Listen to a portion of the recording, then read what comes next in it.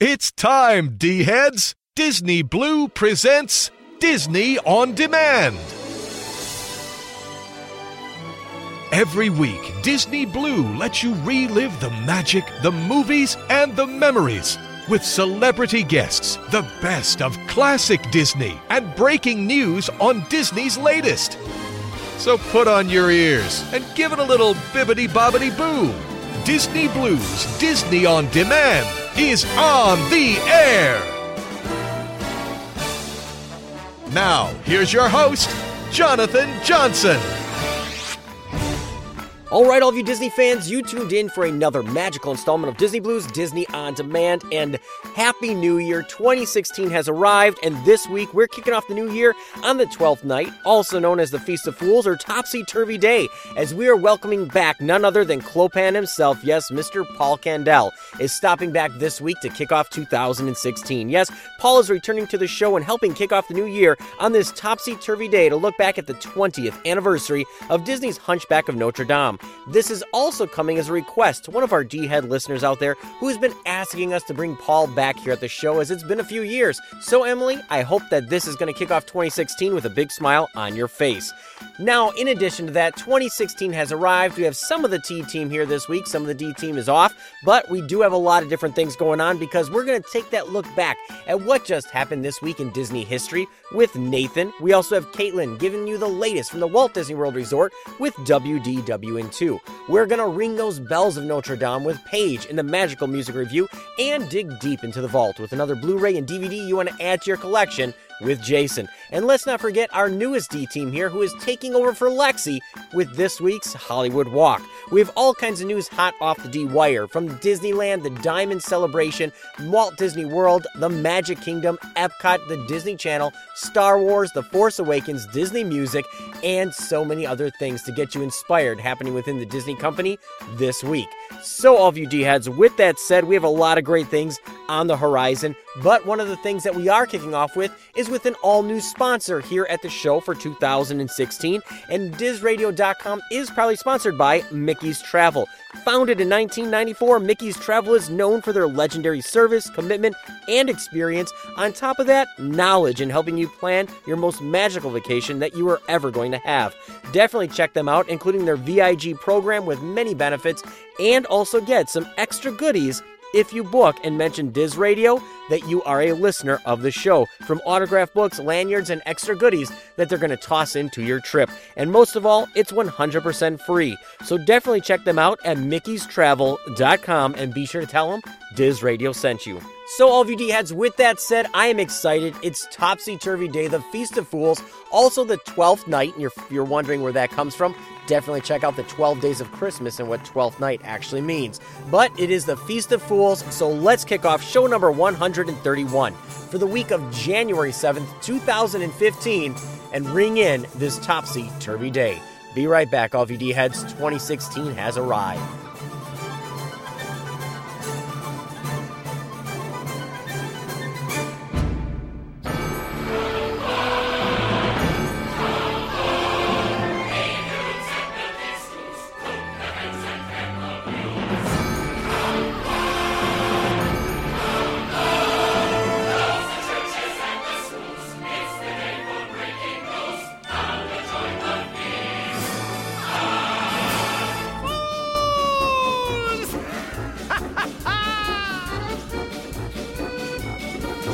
Once a year we throw a party here in town. Once a year we turn all parties upside down. Every man's a king and every king's a clown. Once again it's Topsy-Turvy Day. It's the day that the Molinos get released. It's the day we mock the prig and shark the priest. Everything is topsy-turvy at the Feast of Fools. Everything is upsy-daisy. Everyone is acting crazy, dross is gold and weeds are a bouquet. That's the way on Topsy-Turvy Day.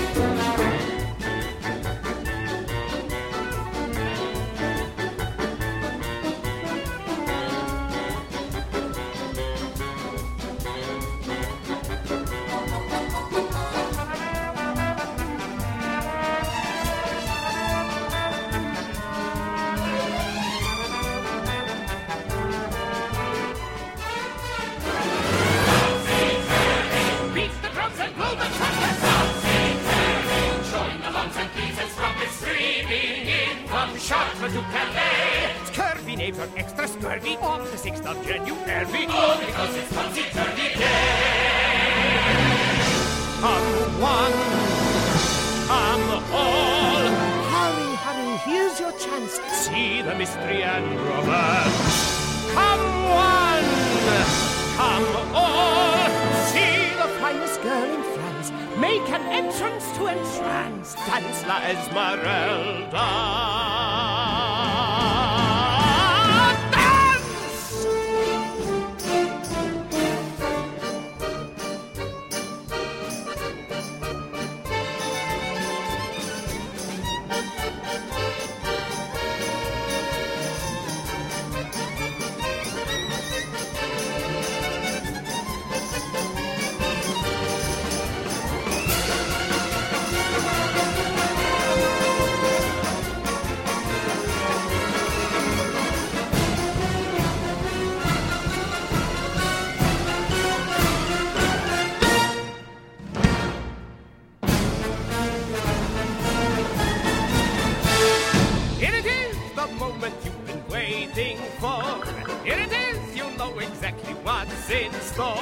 Now's the time we laugh until our sides get sore. Now's the time we crown the king of fools. You all remember last year's king? So make a face that's horrible and frightening. Make a face as gruesome as a gargoyle's wing. For the face that's ugliest will be the king of fools. Why? Ugly folks, forget your shyness. You could soon be called your highness. Be the king of topsy-turvy day.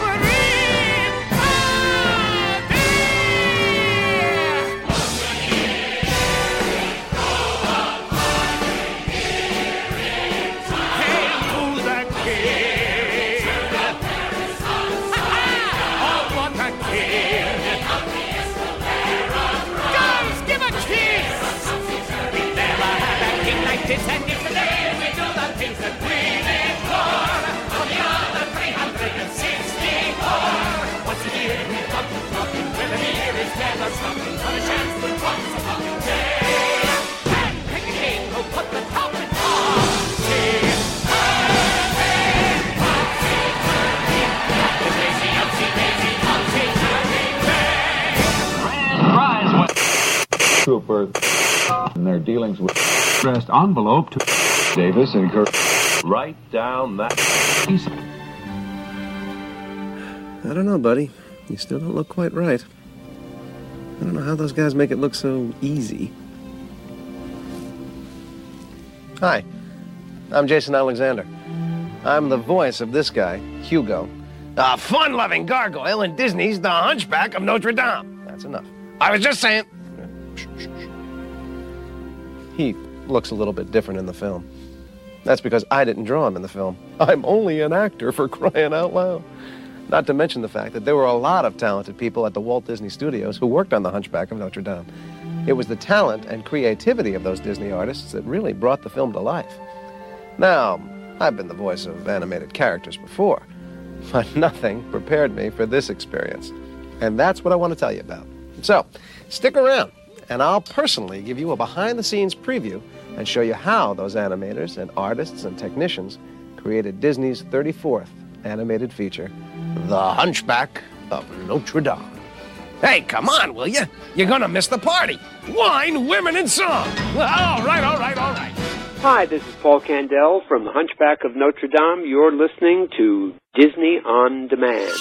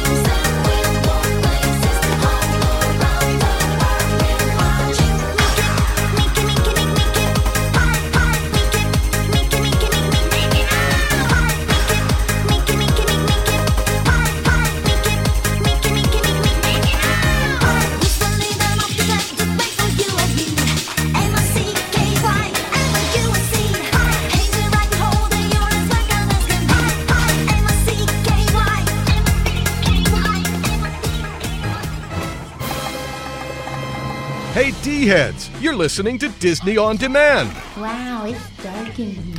Wow, and now it's too bright.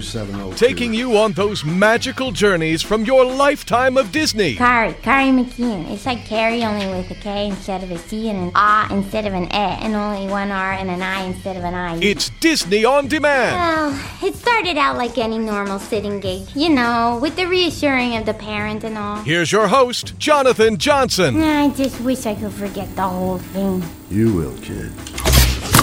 You will.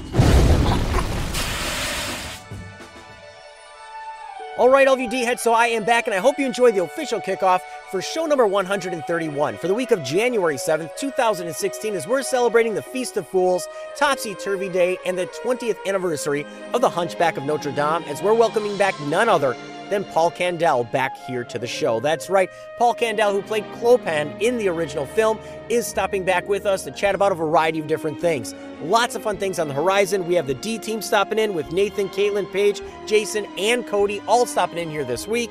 Lots of fun things. Tons of news hot off the D-Wire. So before I jump into the news hot off that D-Wire, I do want to give you all the different ways you can stay connected here at the show. And first and foremost, you can always visit our official website at dizradio.com. That's DIZradio.com. There you can find our full list of past shows, the complete archives, our lifetime of Disney player, and more right there on our official website at dizradio.com, DIZradio.com. You can also connect up with us all over the social media outlets on Facebook at facebook.com/Disney On Demand. You can also follow us on Twitter, Instagram, Pinterest, and more. Just search Diz Radio, D-I-Z Radio, Disney Blue, that's B-L-U, or Disney On Demand, all three of which will help you find our fun, unique, quirky little show. So definitely check us out at dizradio.com, where all these links are stored as well. And finally, if you want to stay connected and get those latest shows on your device as soon as they get released, whether that's your Android, your iPhone, your tablet, you name it, you can subscribe and get the latest shows through iTunes and Stitcher Radio. Stop right there and get the latest shows as they're released right there through iTunes and Stitcher Radio. So all of you D-heads, with that said, it is time to kick off 2016, the Feast of Fools,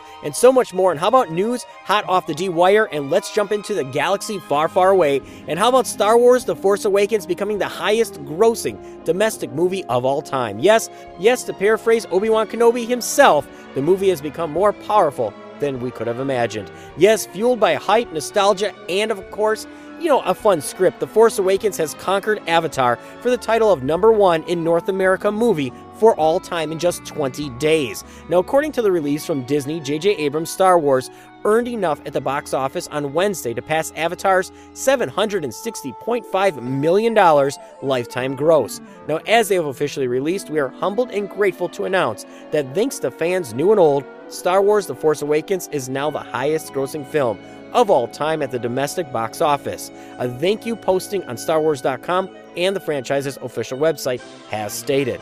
Now, the global box office record still belongs to Avatar, however, with James Cameron's Blue Heroes taking on $1.6 billion since 2009. Now, The Force Awakens has earned $1.6 billion around the world to date, but the worldwide race at top will end up going to Star Wars when it opens in China on January 9th. We're very sure of that. Now, with that, if you wanted to change the prices for, the current times and the dates and, really for inflation, Star Wars The Force Awakens is actually 21st place behind such classics as The Sound of Music and E.T. and Titanic. But right now, let's stay on our reign, let's stay on a happy note, and Star Wars becoming the highest grossing domestic movie of all time. Now, moving away from a galaxy far, far away, and let's get into a galaxy that's very tiny. And how about Disney Springs? Yes, from Disney Springs to attractions and more, Orlando is heating up for, as they're putting it, a Sweet 16 of new openings in 2016. Now, 2016 is going to have a variety of different things in Orlando's area. Now, first off, Disney Springs. The Walt Disney World Resort will complete a multi-year transformation of downtown Disney into Disney Springs this year, featuring an eclectic and contemporary mix from Disney and other noteworthy brands. They're going to have the Edison, which is similar to its sister location in Los Angeles, and it's a third venue announced to open at Disney Springs. There's also the Frontera Fresca, which is opening, Homecoming, Florida Kitchen, and Southern Shine, which is celebrity chef Art Smith's new restaurant, opening in this summer at Disney Springs. Now, there's also going to be STK, which is planned on opening early this year, which is an upscale steakhouse that blends two concepts into one: the modern steakhouse and a chic lounge, featuring and including a live DJ, high-energy atmosphere, and a sleek environment. Now, with that, it's not going to stop there. Epcot guests are going to be able to visit the Kingdom of Arendelle, yes, when they have the highly anticipated attraction, Frozen Ever After, opening in the Norway Pavilion. Now, the family-friendly adventure is welcoming guests to the magical world of Frozen. It's going to have all kinds of the hit songs, new technology, and an icy trek that's sure to warm the hearts. Now, once on board of their boat, guests are going to be able to visit Arendelle through the winter and summer celebration. There's also going to be an all-new Soaring Around the World. Now, everybody's excited about this one. We've seen cameras capturing a variety of these. Now, Soaring Around the World is going to put guests on board of the popular Soarin' attraction, and it's going to journey all different lands from China, California, France, Ireland, you name it, and it is going to kick off this summer as well. Now, moving into the Animal Kingdom, yes, it is a big year at Disney. You have the Sunset Kilimanjaro Safaris. Now, the popular Kilimanjaro Safaris attraction at Disney's Animal Kingdom theme park is going to be extended for an all-new nighttime adventure. Now, guests are going to travel through the African savanna amid a magically extended orange glow of the setting sun and discover 2 species to the new attraction, African wild hogs and hyenas. Now, there's also going to be the Rivers of Light. Now, this is an all-new innovative experience unlike anything that's ever been seen in a Disney park, combining live performances, floating lanterns, water screens, and swirling animal imagery. Now, the Rivers of Light will magically come to life on the natural stage of Discovery River, delighting guests and truly capping off a full day of adventure at Disney's Animal Kingdom. Now, I'm going to leave it there with Disney because, of course, we're a Disney-centric show, but there's a lot of things happening at SeaWorld, Universal Orlando with Skull Island, the Reign of Kong, the Sapphire Falls Resort. Legoland is going to have an all-new 4D brand new adventure. There's just a lot of great things going on, including Kennedy Space Center with Heroes and Legends. It's going to be a fun summer this year in Orlando. Now, moving right along here, let's get into the small screen and move into your homes and television. How about Disney and ABC raising awareness of the importance of reading with nonprofit First Book through Magic of Storytelling campaign? Now, Disney announced that it will donate its 50 millionth book to the First Book campaign, a nonprofit that provides new books to educators and organizations serving children from low-income families. Now, to celebrate this milestone, Disney and ABC are inviting consumers to join the 4th annual Magic of Storytelling campaign through a number of activities between now and March 31st, 2016, including the first annual Disney Reads Day on February 6th, 2016. Great day, might I add. You'll probably find out more about that when that show gets closer. But the Magic of Storytelling campaign is a collaboration between Disney Publishing Worldwide and Disney ABC Television Group to help the First Book put brand new books into the hands of children in communities nationwide.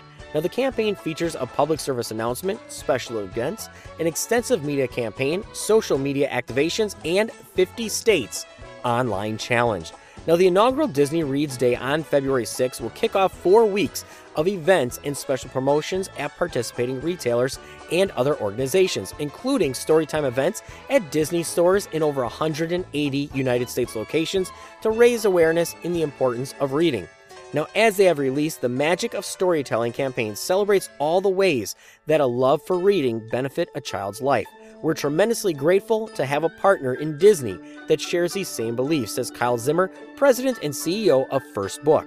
This year is especially thrilling as Disney donates its 50 millionth book through the First Book campaign. We hope communities nationwide join us in an effort to raise awareness of the importance of reading. Now, storytelling is something that Disney does well. It's something that they do that everybody loves, and consumers are encouraged to participate and share the magic in a variety of different locations with in-store events, book donations, social media, and digital activations.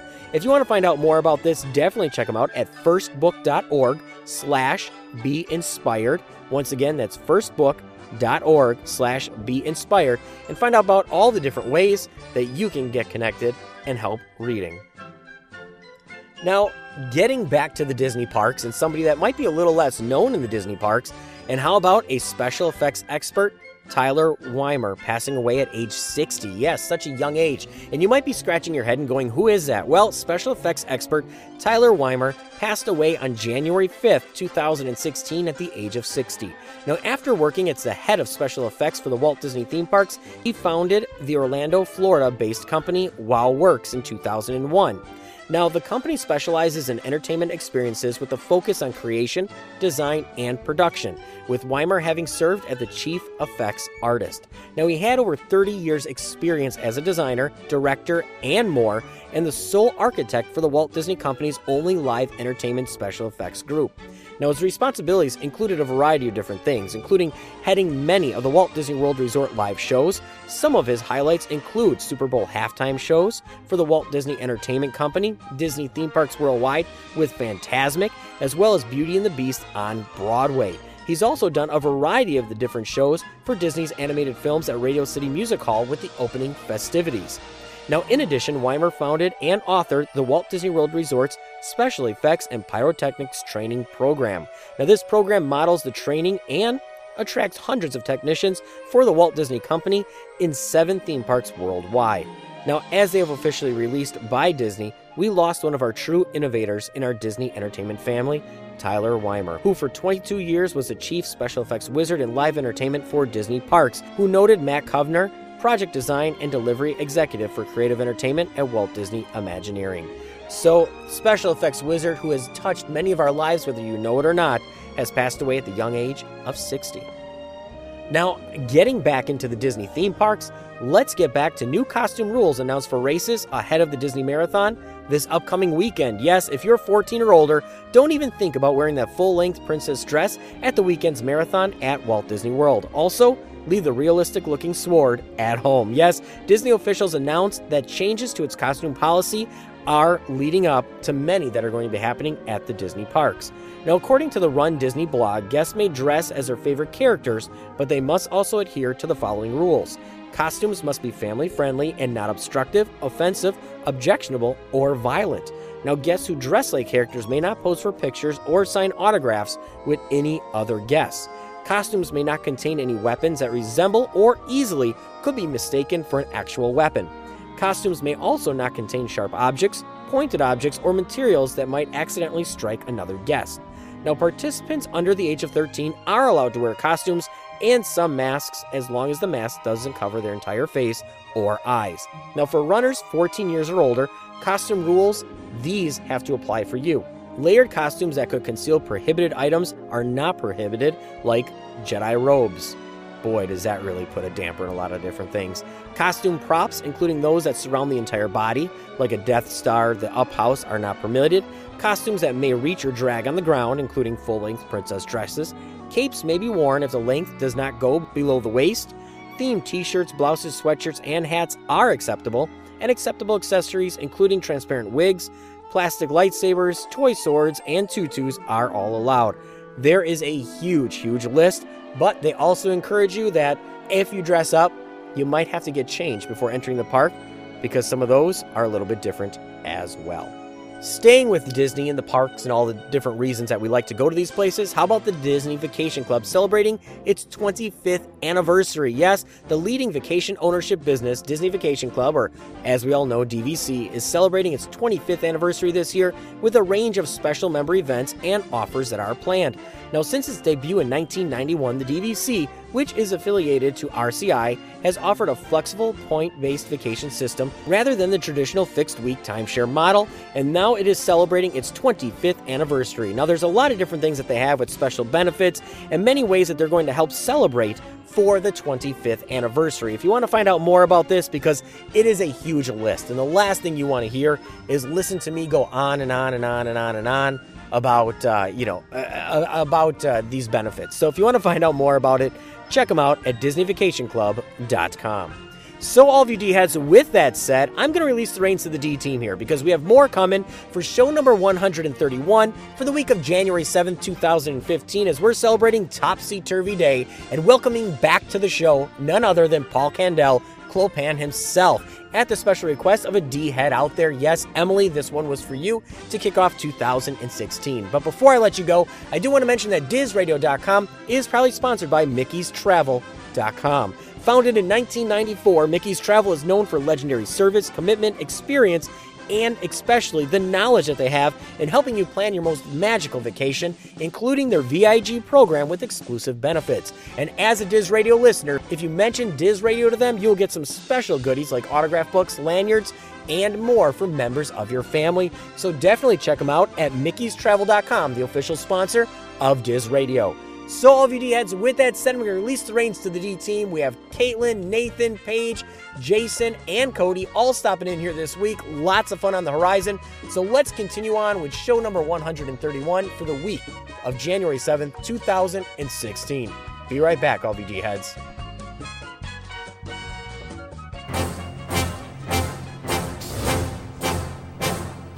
Maybe you've heard of a terrible place where the scoundrels of Paris collecting a lair. Maybe you've heard of that mythical place called the Court of Miracles. Hello, you're there. The lame can walk, and the blind can see. But the dead don't talk, so you won't be around to reveal what you found.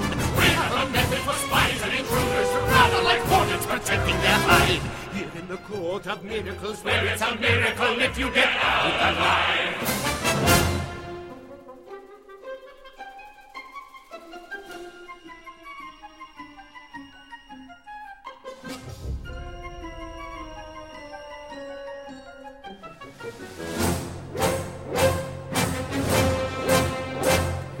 Justice is swift in the Court of Miracles. I am the lawyers and judge all in one. We like to get the trial over with quickly because it's the sentence that's really the fun. Any last words? That's what they all say. Now that we've seen all the evidence... Wait, I object! Overruled! I object! Quiet! We find you totally innocent, which is the worst crime of all. So you're going to bed! Grand prize Trooper in their dealings with addressed envelope to Davis and Kirk.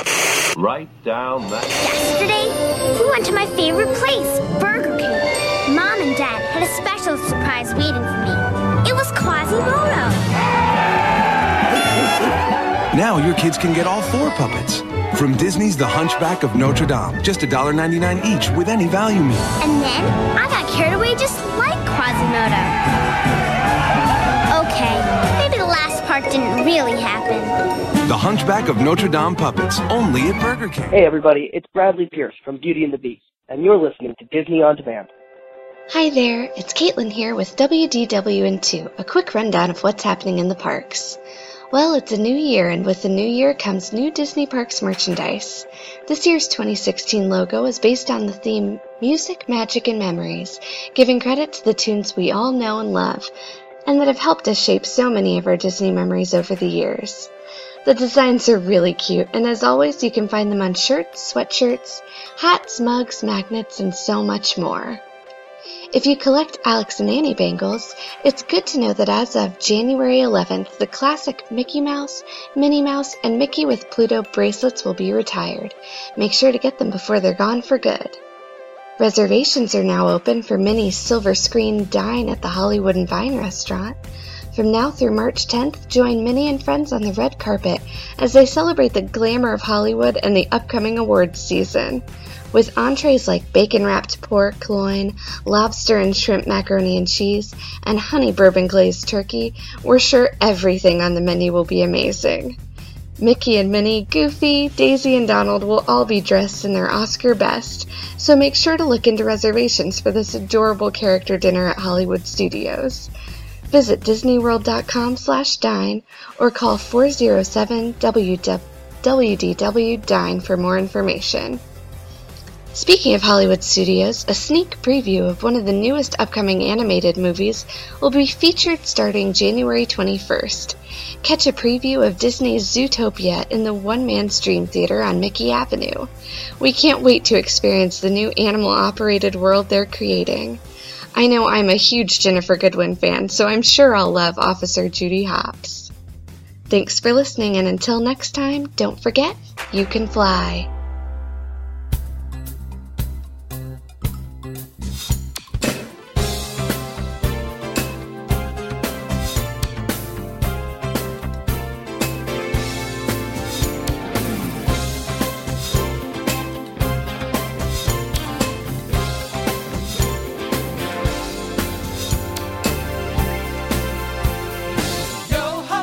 Yo ho, pirates laugh at me.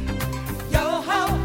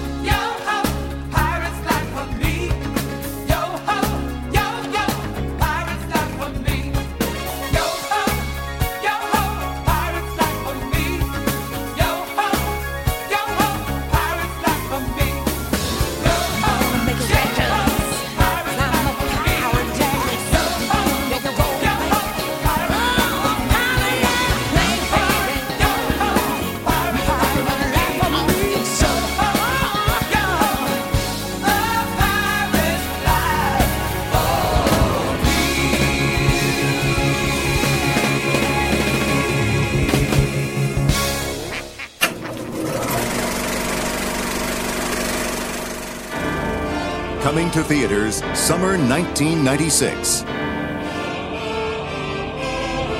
Walt Disney Pictures presents its all-new 34th full-length animated motion picture, The Hunchback of Notre Dame. Pour the wine and cut the cheese. The magnificent Notre Dame Cathedral in Paris was the site where Disney animators drew their inspiration for the powerful story of Quasimodo, a man who lived in a world of isolation. Remember, Quasimodo, this is your sanctuary. But had the courage to dream of freedom. And up there, living in the sun. What's going on out there? A fight? A flogging? A festival? Once a year we throw a party here in town. Oh, you're not hurt, are you? No! See? No harm done. By the way, great mask. Look, he's got a friend with him. Way to go, lover boy! An all-star cast brings the characters to life. All right. Including Demi Moore as the mysterious Esmeralda.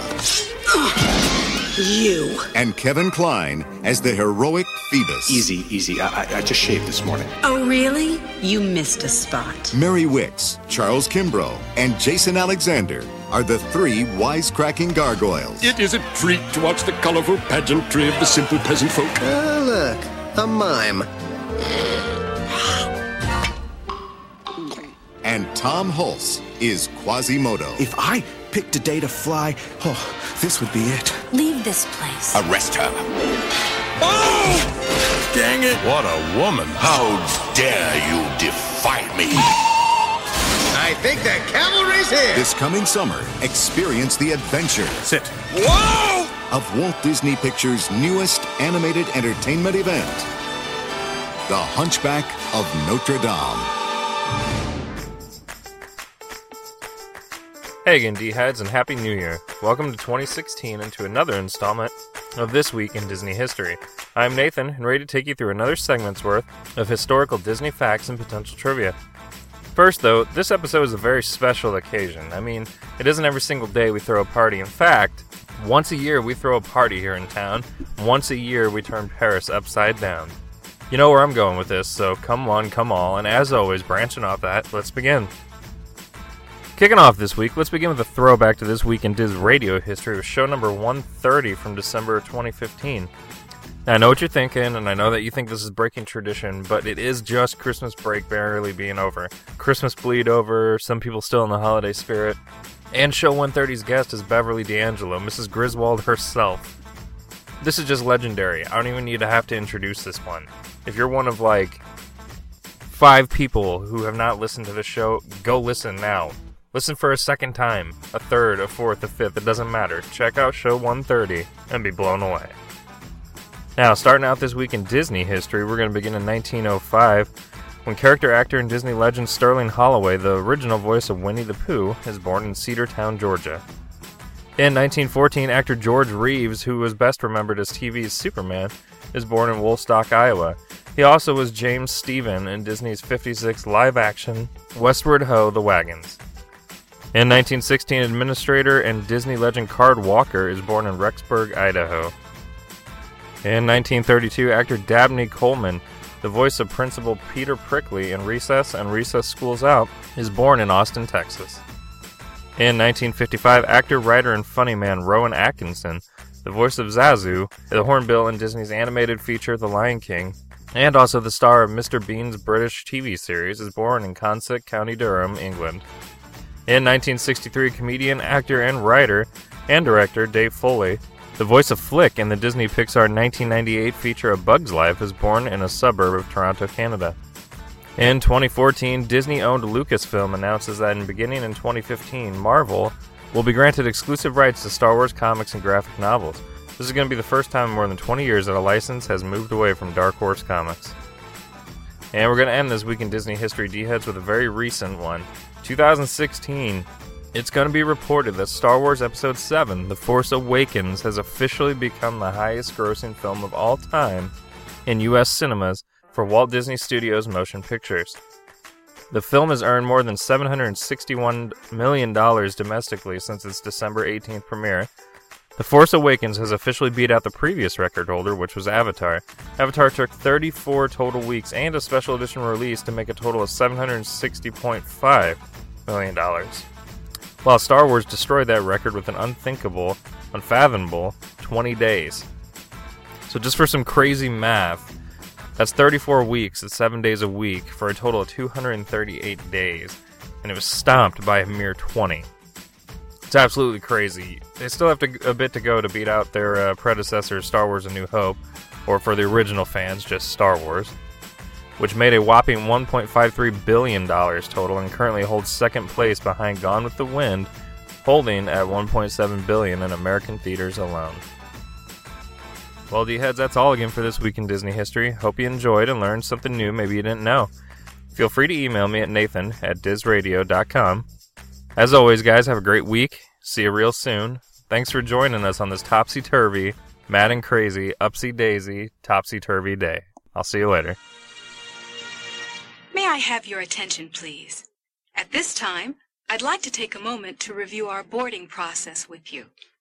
When the automatic doors have opened, please proceed directly across the ramp into the cabin. Continue to move all the way across your aisle, filling in every available seat. For your safety, all passengers are required to wear safety restraints throughout the flight. To fasten the restraint, pull the strap out from the right side of the seat and snap it into the console on your left. Galactic regulations require that all carry-on items be safely stowed beneath your seat. While on board, flash photography is not permitted. And please, no smoking at any time. If you have any questions, feel free to ask an attendant. You'll be boarding in just a few moments. Thank you, and have a pleasant tour.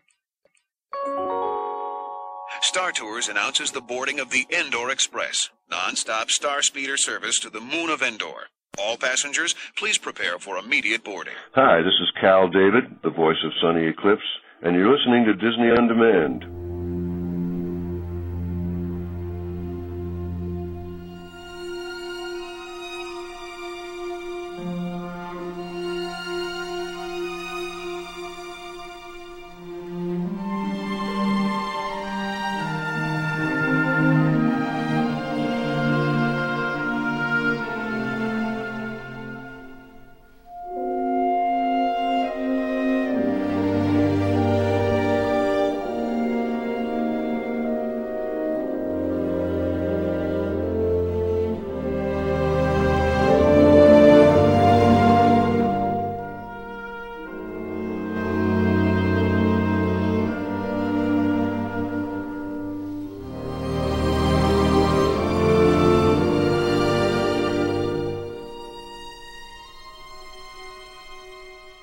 I don't know if you can hear me, or if you're even there.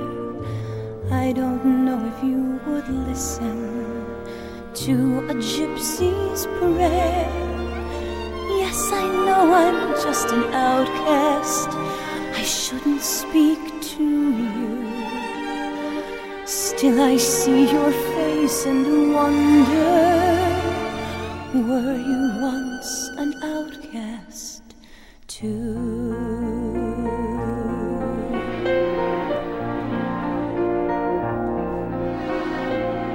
God help the outcasts, hungry from birth. Show them the mercy they don't find on earth. God help my people, we look to you still. God help the outcasts where nobody will. I ask for wealth, I ask for fame, I ask for glory to shine on my name. I ask for love I can't possess. I ask for God and His angels to bless me. I ask for nothing, I can get by, but I eye. Please help my people, the poor and downtrodden. I thought we all were the children of God. God help the outcast, children of God.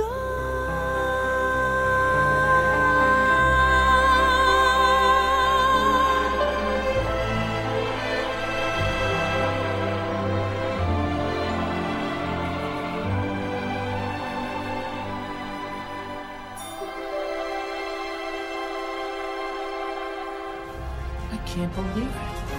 It's Disney Blues, Disney on Demand. You hear that? It's the winds of change. Here's your host, Jonathan Johnson.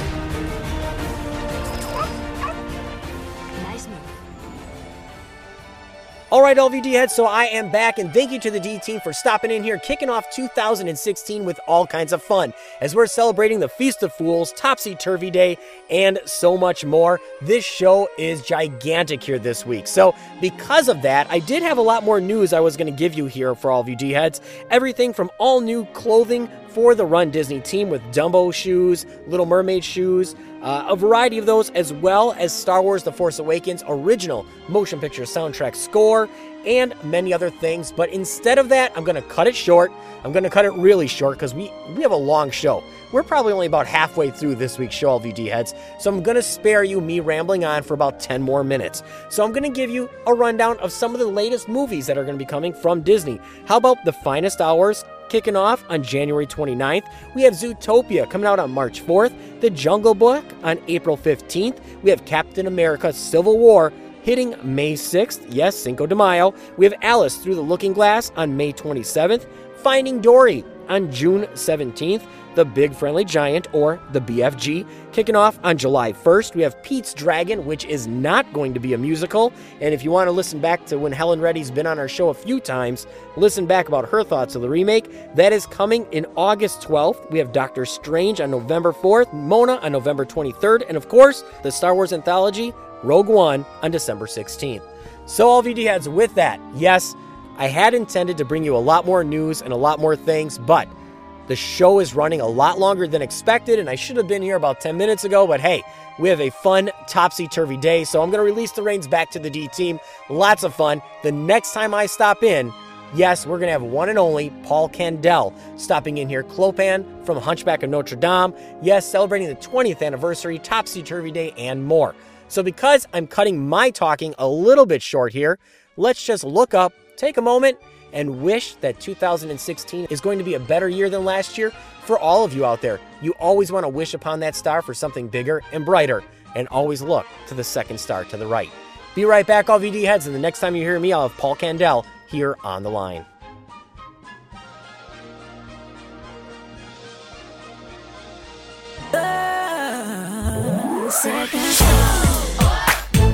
T-Squad's in your area. Bringing you the second star to the right, not the first, the second. We got Boo Boo. We got Mickey. We got Jay. And last but definitely not least, we have Chris. Let's do the show. The dream, don't forget to stop. And keep it real, we can make it to the top. Spread your wings and take it to the stars. We can do it cause we know just who we are. We gotta do this cause together we stand. We on a mission and we gotta stick a plan. Spread your wings and kick it to the sky. To the planets that we're passing them by. The second star to the right shines in the night for you. Shines in the night to tell you that the dreams you plan really can come true. The second star to the right shines with a light that's red, a light so red. And if it's Neverland you need, it's light will lead you there.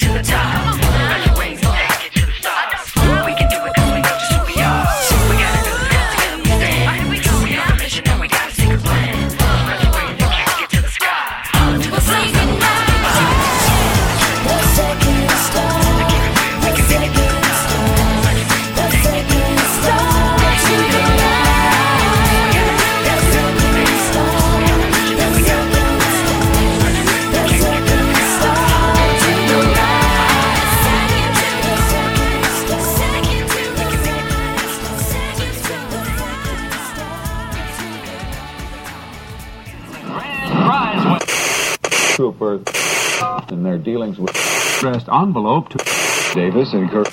Write down that. Stop. Wait between lashes. Otherwise, the old sting will dull him to the new. Yes, sir. Ah, so this is the gallant Captain Phoebus, home from the wars. Reporting for duty, as ordered, sir. Your service record precedes you, Phoebus. I expect nothing but the best from a war hero of your caliber. And you shall have it, sir. I guarantee it. Yes. You know, my last captain of the guard was, a bit of a disappointment to me. Well, no matter. I'm sure you'll whip my men into shape. Thank you. It's a tremendous honor, sir.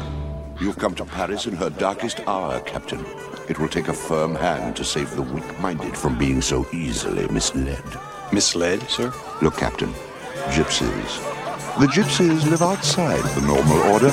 Their heathen ways inflame the people's lowest instincts, and they must be stopped. I was summoned from the wars to capture fortune-tellers and palm readers? The real war, Captain, is what you see before you. For 20 years, I have been taking care of the gypsies, one by one. And yet, for all my success, they have thrived. I believe they have a safe haven within the walls of this very city. A nest, if you will. They call it the Court of Miracles. What are we going to do about it, sir? Places, everybody. This is a tape. What is that? And 1, 2, 2. Let's start those projectors and look at this week's Hollywood Walk.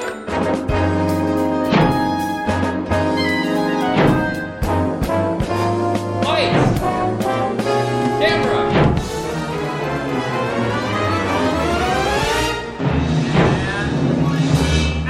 Hey everyone, Cody here. First of all, I'd like to say happy 2016 to everybody. Hope everyone had a very fun-filled and safe holidays.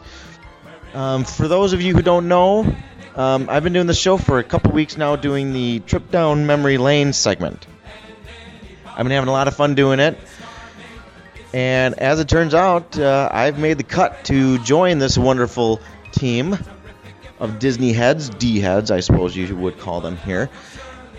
So I'm very honored for that. I'd like to take this moment to thank Jonathan for the opportunity in itself, and also to thank the rest of the D team for the warm welcome and just overall being very inviting, I guess you will.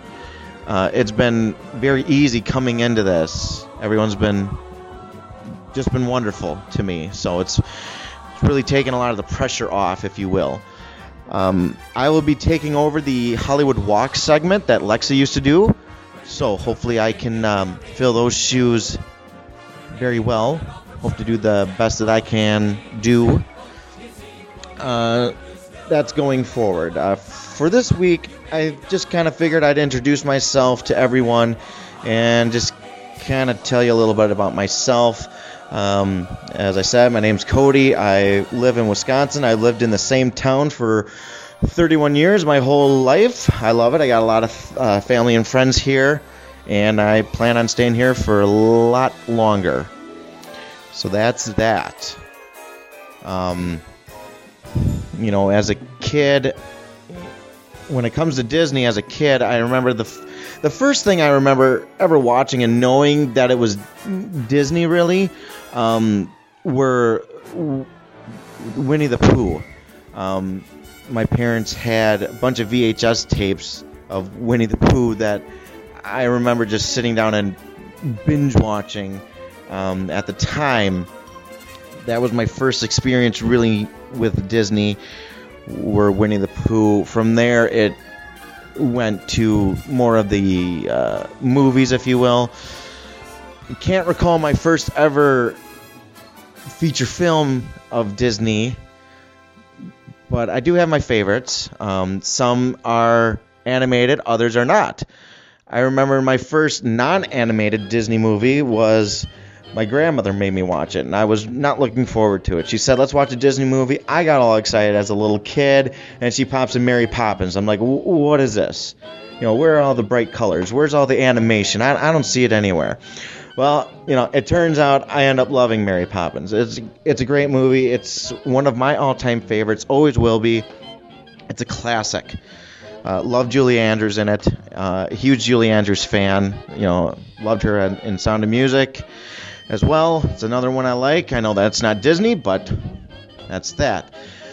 As for other movies for Disney, I would say at the top of my list would have to be, I mentioned Mary Poppins. Another one would have to be, I like the old classical ones now that I'm older, so I'd have to go with Horse in the Gray Flannel Suit, The Ugly Dachshund. Blackbeard's Ghost is hilarious. I could watch that any day of the week and make me laugh.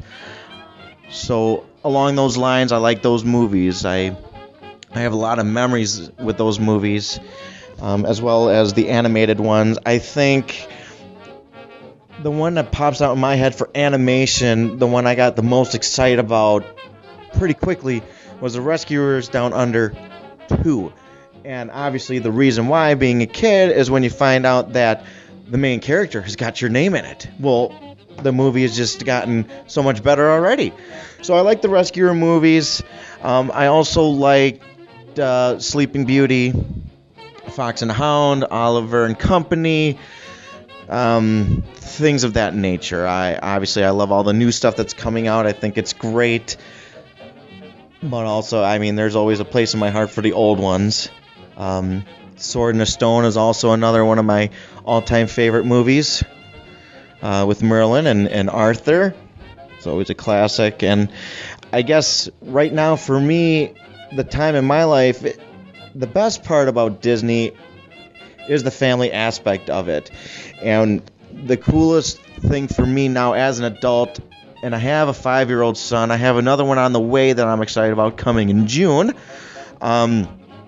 It's, you watch the movies with them, the new ones, and it's all well and good and you have fun.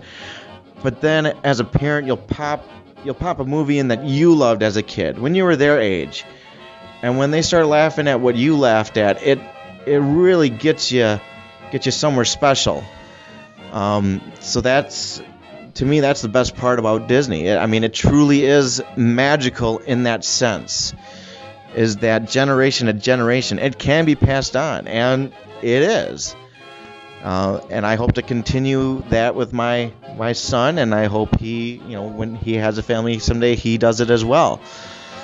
So, well, I think there's a little bit info on me, so you kind of know who I am, whereabouts I am in the world, and kind of how I feel about Disney. And as I mentioned before, I'm very excited to be on board, and I really hope I can live up to the hype. I hope I can do the best job that I can, and I will see you all next week. Have a good one, D-heads. Higgitus, figgitus, umbergazing. I want your attention, everything. We're packing to leave. Come on, let's go. No, not you. Books are always first, you know. Hockety-pockety, wockety-whack, abracadabra-dabra-knack. Shrink in size, very small, we've got to save enough room for all. Higgitus, figgitus, miggitus, mum, prestidigitonium.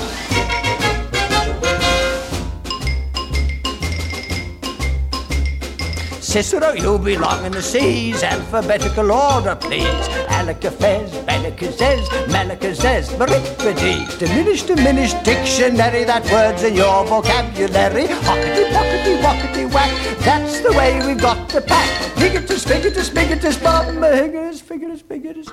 Let's start again. Hockety-pockety, wockety-whack, odds and ends and bric-a-brac. Higgitus, figgitus, miggitus, bum, prestidigitonium. Higgitus, figgitus, miggitus, bum, prestidigitonium. Hurry up there, hurry up. Oh, this is the best part. Higgitus, figgitus, miggitus, bum, prestidigitonium. Higgitus, figgitus, miggitus, bum, prestidigitonium. Lights, camera, Action! It's time for this week's Disney On Demand special guest. All right, all of you Disney fans, you tuned in for another magical installment of Disney Blues, Disney On Demand. And with us, with all the magic and memories and lifetime of Disney, we've kicked off into 2016. And to help us with the Festival of Fools, yes, it is the 6th of January, all the fun, we have none other than the person you know as a gypsy, a theater actor, and so much more, belting out all those notes from the Hunchback of Notre Dame. We have none other than Paul Kandel with us. Welcome back to Disney On Demand. Thanks, Jonathan. It is our pleasure having you on. I mean, one of our most popular guests here at the show, and of course, ringing in the new year, and how timely with the Feast of Fools and whatnot, with the Hunchback. I guess with that, jumping into Hunchback of Notre Dame right away, because, you know, we don't want to keep all the Disney fans holding up. I guess, how did you get involved with being part of this film that is now iconic and a true Disney classic? Well, at the time, I was in a show on Broadway, a musical called The Who's Tommy. So I was busy singing in front of a lot of people at that time, and Disney had auditions for this part of New York, and at that time, they were using performers that were in Broadway musicals in their films, although they were very hard jobs to get, and one would be very lucky to get one. So I felt lucky just to get the audition, a lot of competition for that. And then many auditions and callbacks and working with Alan and Stephen, who ran those auditions pretty much the same way they run the recording sessions. Okay, that was good. Try this. All right, that's not bad. Try this. Okay, that's good. Let's move on. Try that. So very long, involved work sessions, let's say, more than auditions. They were very respectful of all of the people who auditioned, many of them colleagues of mine. And then I got the job. It was incredibly exciting. Well, you know, and with that, like you said, that was back in the era when Disney, you know, they got the, you know, people from Broadway and musicals, and you had the pipes, of course, and, you know, you somebody who, you know, definitely has the musical talent behind it. Were you more excited just to be part of the film or to be able to sing some Disney classics? Well, that's a good question. They're both, I would say. To be part of that history, to be part of something that you can look at when you're 94 and be proud of, that's something. And to be part of a very long tradition of doing extraordinary work that reaches a lot of people. I mean, I was very excited and proud to have that opportunity. I'm still proud of the work. And to work with Alan and Stephen, two of the most extraordinary talents in music theater, was a breathtaking opportunity, at the same time incredibly exciting and mightily scary. Now, the role that you had, you know, taken over as being part of Clopin there with the film and being the narrator, now that character has been in every version of The Hunchback of Notre Dame to date, every film, in the novel, and of course Disney's take on it was completely different. Now, would you consider him to be more mischievous and dark, or I guess more good-natured and good-hearted and kind of puts up a front? I would say it falls somewhere between the two, and the nature of that character changed in the course of the making of that film, which took over 3 years. Many rewrites, songs written, recorded, and then deleted from the film, a lot of dialogue recorded and then deleted. The making of these things, at least when I was doing it, I don't know if things have changed at this point, but the making of these things was an organic process. And as it moved along and they learned from what they were doing, or the center of gravity of the film changed, the nature of the character you were playing would change a little bit. I mean, in the structure of this film as it was originally considered, and even as it ended up, Clopin was more of a prankster than anything else. At one time, he was more the voice of the disenfranchised gypsies, kind of defending their point of view, but certainly not a particularly dark character. He has one on the verge of dark moment in the film, but more of a prankster, I would say. Now, when it comes to the film, like you said, him being a prankster and whatnot, and this film was truly epic and something completely different than most Disney films. It was very theatrical, very Broadway-esque, and it had such a deep meaning behind it and a deep feeling. Were you shocked at the response that this film had gotten in terms of, critical acclaim? And of course, your final number there as well with hitting those notes that to this day everybody still revels, you being able to sing that. Right. Well, I think I may have mentioned in my last interview that it took me an entire year to hit those notes. Every time we had a recording session,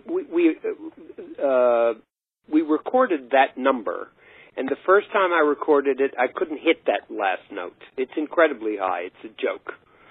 And they said, don't worry about it. Each time we do a recording session, we'll go back to that because they have it all on tape. And then you'll go for that note, and eventually you'll get it. And in the course of about a year's worth of recording sessions, that's exactly what we did. Each time we came in, we'd come back to that note, and they'd punch in that section of the song, and I'd try for it. And eventually I did get it. But that's not something I could pull out of my pocket right now, let me tell you. It was an effort. Worth the effort, but it was an effort, and it took time. As far as people's response to the film, the intention from the beginning, and it was very firmly held by the entire creative team, Gary and Kirk and Alan and Steven and Don Hahn, who was the producer. Everyone was intent on being creating something new and memorable and for the ages. And they worked very hard at doing that, threading the needle between something that would be acceptable to people of all ages, from kids to their parents and grandparents, and would tell this very powerful story in a penetrating way. And they constantly worked towards that end, making adjustments, changing songs. Alan writing one song, dropping it out, writing a new song, or Alan and Steven doing that. Tweaking the story. They worked very, very, everyone I met at Disney was bent on this being something gorgeous and memorable, right down to, I was lucky enough to have an extraordinary lead animator on my character named Mike Surrey, with whom I spent a lot of time as he created the physicality and look of the character. I got to meet animators in a number of the Disney studios as I traveled around the country to work for them. I would say, could I, meet the people who are doing the drawing? And, they're absolutely breathtaking bunch of people in the days when they were still doing hand-animated films. These people were stunning in their talent and in their passion for making something memorable. So I was very proud to work with all of them, and certainly proud of the product, which had to do much more with this army of people than it did with me. But I was certainly proud to do my part, I must say. Well, definitely, and like you said, they wanted something monumental, different, and of course it told such a powerful story. And of course, now 20 years ago, this film, has hit the screens. Now, like you said, they changed a lot of the music, changed a lot of the songs and whatnot. Is there any one song that is truly your absolute favorite, whether that's the lyrics behind it or how it came to be? Because there's a lot of fan favorites, from Topsy Turvy, Bells of Notre Dame, Feast. There's so many other ones. I guess, is there one that really stands out to you? Out There is my favorite, actually. It's not a song of mine. It's the song that comes into my head first when I think of Hunchback. It sets Quasimodo up so beautifully. It's a gorgeous song. Alan and Steven did a beautiful job with it. It's beautifully sung. It's soaring and sad at the same time. That's a gorgeous piece of work. It really is. And then I would say second to that would be the opening and closing numbers that I did get to sing. I think that was something that came a little later on, actually. We were about a year into working on the film when they came up with that opening and closing number as bookends for the film. And the first time I heard it, I sang it as a demo for Kirk and Gary to hear. Alan and Stephen had written it. We did a demo in New York of it, which was then sent to them in L.A., and then they approved it. That's the work that I've done that I'm most proud of. I think it set the film up beautifully. It was very exciting to do. It's dramatic. It's beautifully written. That's a favorite of mine. Well, and it definitely does complement a lot of the visuals and the story. And like you said, both of those are fantastic, tracks for that, to really tell that story and push it forward. Now, working on this film, and like you said, it took so many years to develop. Are there any behind the scenes or any fun things that, happened to you, whether that's you're recording some dialogue or songs or some interaction, just moments that, one day when you write those memoirs, it's definitely going to make it into the book? Yeah. Here's a good one. When you recorded these things, the orchestra would come in first.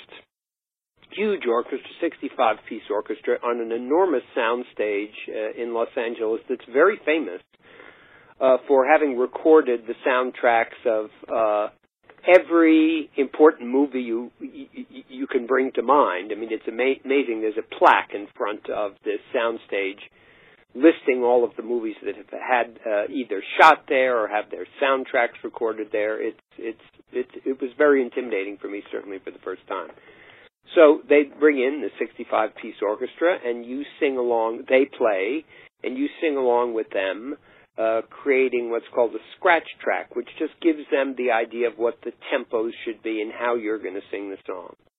And then the orchestra plays that musical number over many times until they're satisfied with it. Then they dismiss the orchestra, so you have this huge empty soundstage.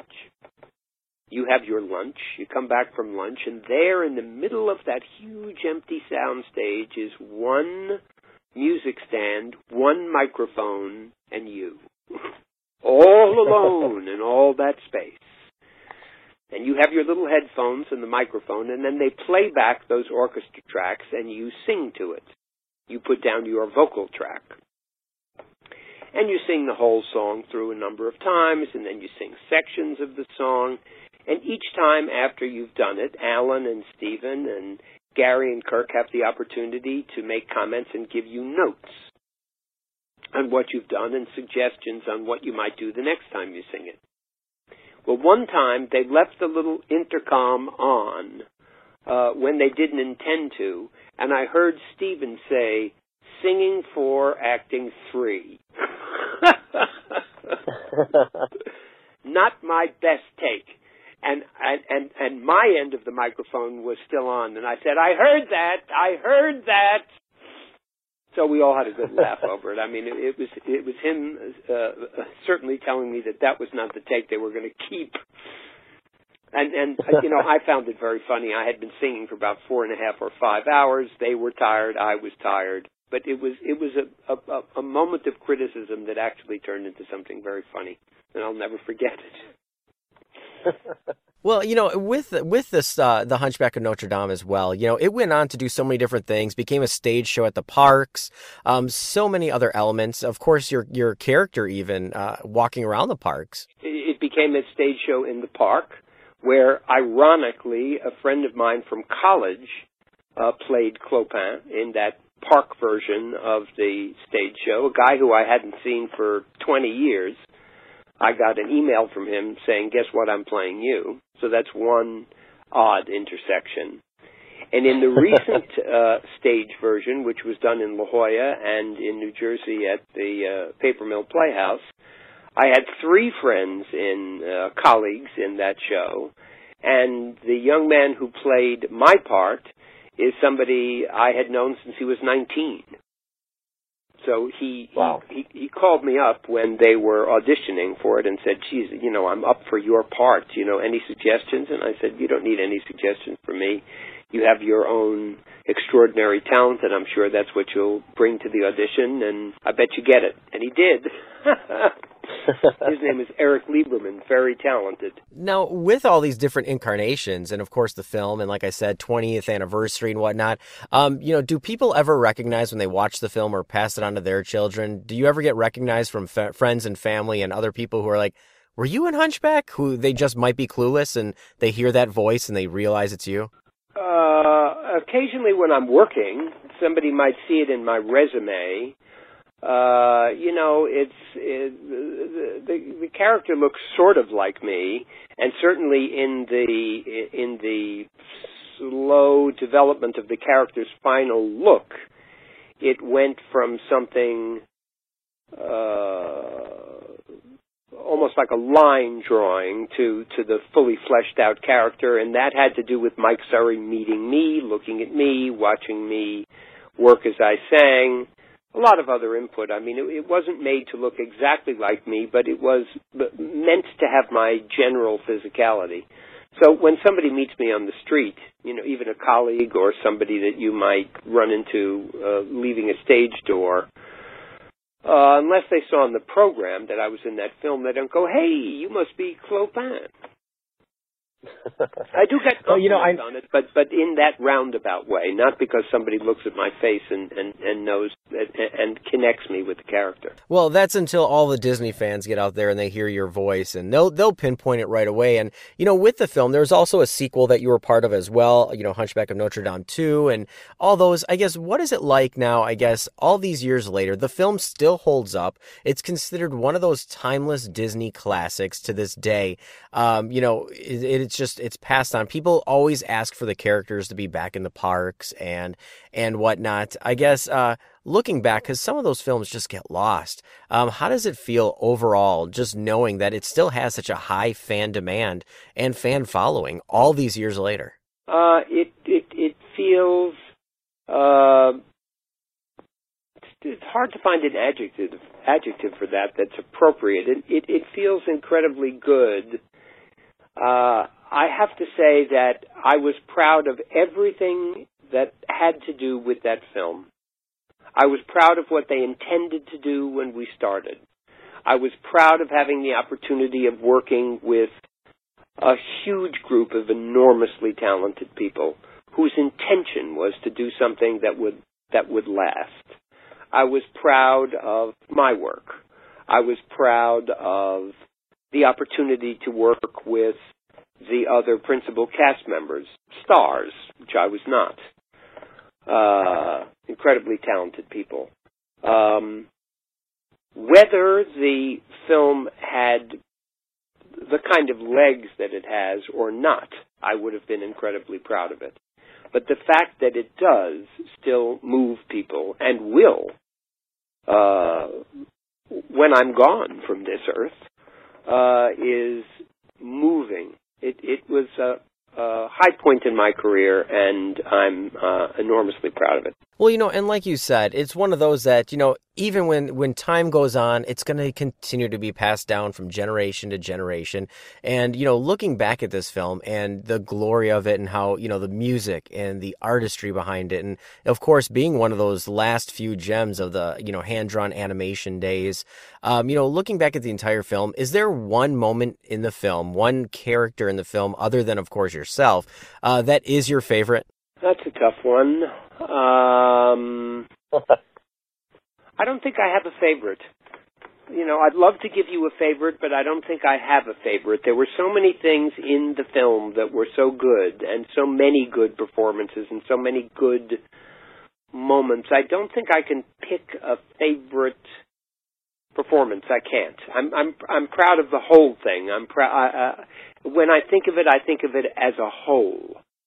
And I think of I think of being proud of being part of that whole, rather than there's this one particular thing.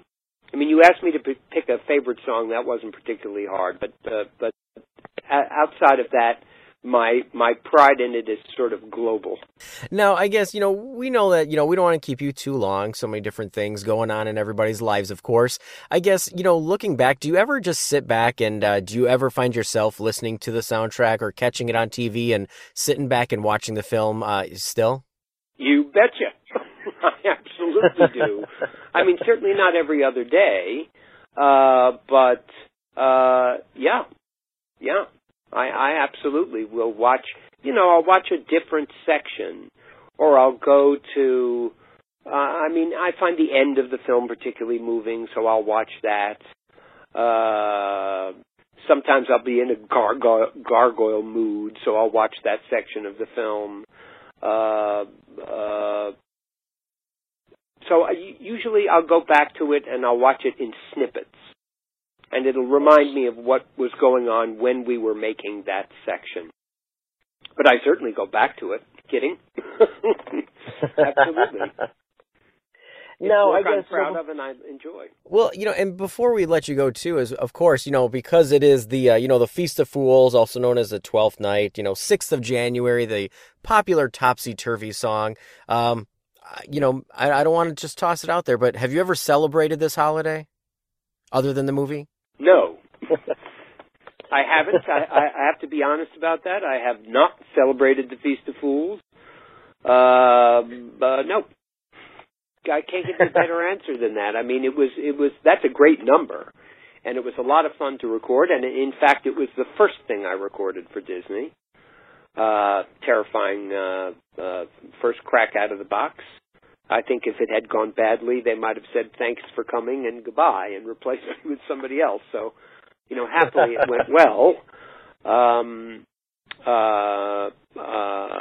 Well, and of course that number did go well because, Disney went on and they created I think a dance remix version of that song as well with your voice. So a lot of good things there. Now, in closing here, 20 years, Hunchback of Notre Dame. I mean, your role, very crucial to the entire film. You're the one that kind of ties it all together from beginning to end. Is there anything you'd like to leave out there for all the fans of your character, Paul Kandel, you name it, for everybody that's tuning in as you continue to be one of our most popular people and guests here at the show? Well, I think what I would say to your listeners is that if they've watched this film once or maybe twice, try it a third time.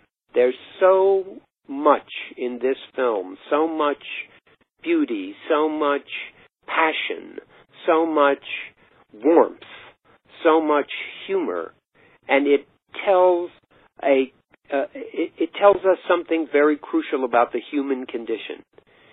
And it's so packed with things that are beautiful that each time you see it, you're going to pick out something new that you missed.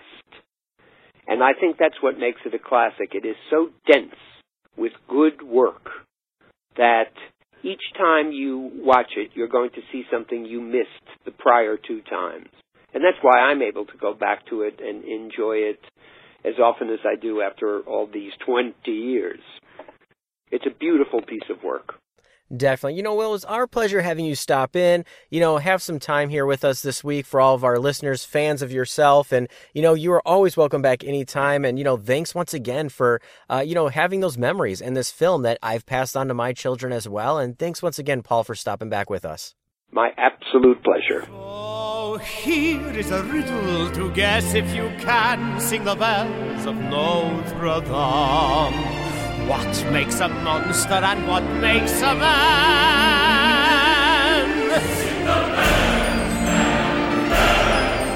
Whatever their pitch, you can feel them bewitch you. The rich and the ritual knells of the bells of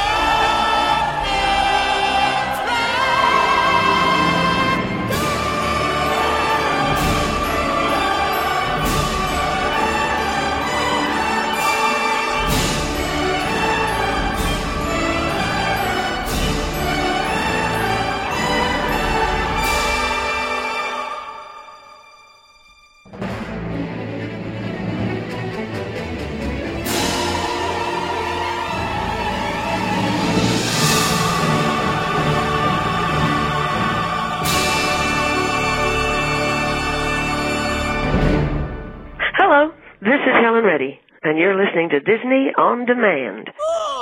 Oh, my siestas are getting shorter and shorter.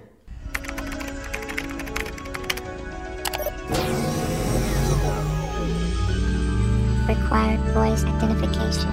EC82. Confirmed.